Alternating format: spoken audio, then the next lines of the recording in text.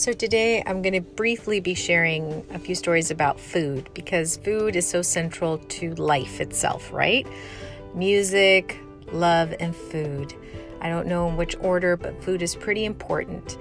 And one short story is when my grandfather Locadio, he was out here. I believe he said it was in El Toro. So this was a diner he went to. He didn't speak English and he was struggling to understand the menu, and he was too embarrassed to be able to ask for help because no one spoke Spanish, apparently. And he asked the waitress if she had anything close to like Mexican food because he didn't recognize the recipes. The pictures weren't familiar to him, and it just was all too foreign for him. So the waitress looked at him blankly and said, well, because he asked if they had tortillas. And she said, the closest thing we have to tortillas is crackers. So she brought him a bunch of crackers, those two little white crackers in one little plastic container that you throw on soup. That's what she gave him, swear to God, according to Grandpa. And so he grabs the crackers because he's a resourceful man, and he then takes the ketchup in front of him and puts ketchup on it because that's the closest thing they have to quote-unquote salsa. And then he eats crackers with ketchup. That's what he had, and it was disgusting, but it was food, and so he ate it. And that was one of the fun. He laughed and I laughed, and at the same time, I felt the sadness, like, oh my gosh, how can that be? I look at every corner and we have Mexican food now. So thank you, Bracero Program and Mexican families and everyone else who's learned how to cook Mexican food. That's awesome. The second story has to do when he was working in a farm, and he hadn't gotten paid yet. He had been working. Honestly, I don't remember how many. I wanted to just say out of my bias, because I'm hungry within every 3 hours.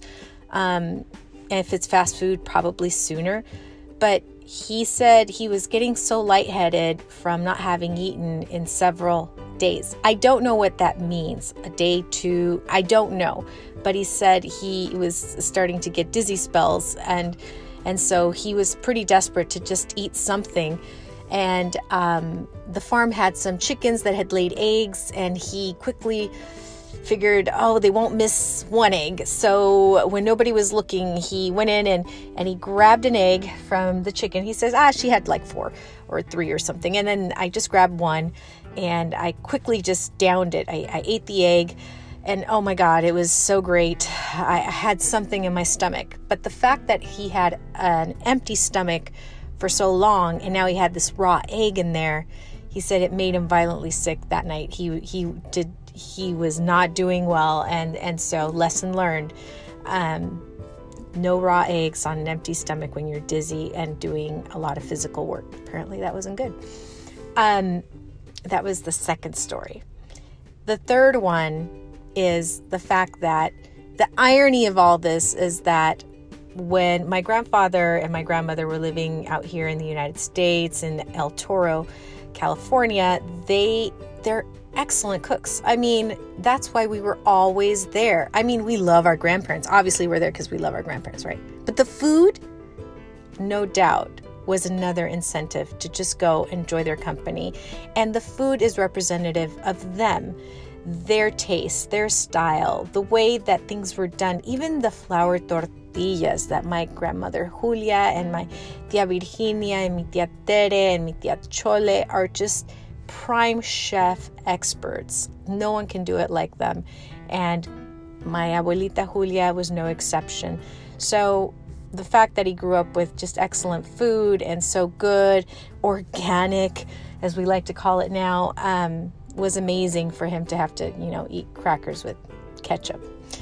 But on the flip side, he says, learning to live on your own as a man when the woman was doing all the cooking before, it was his first experience out here working with other men, learning how to cook on his own.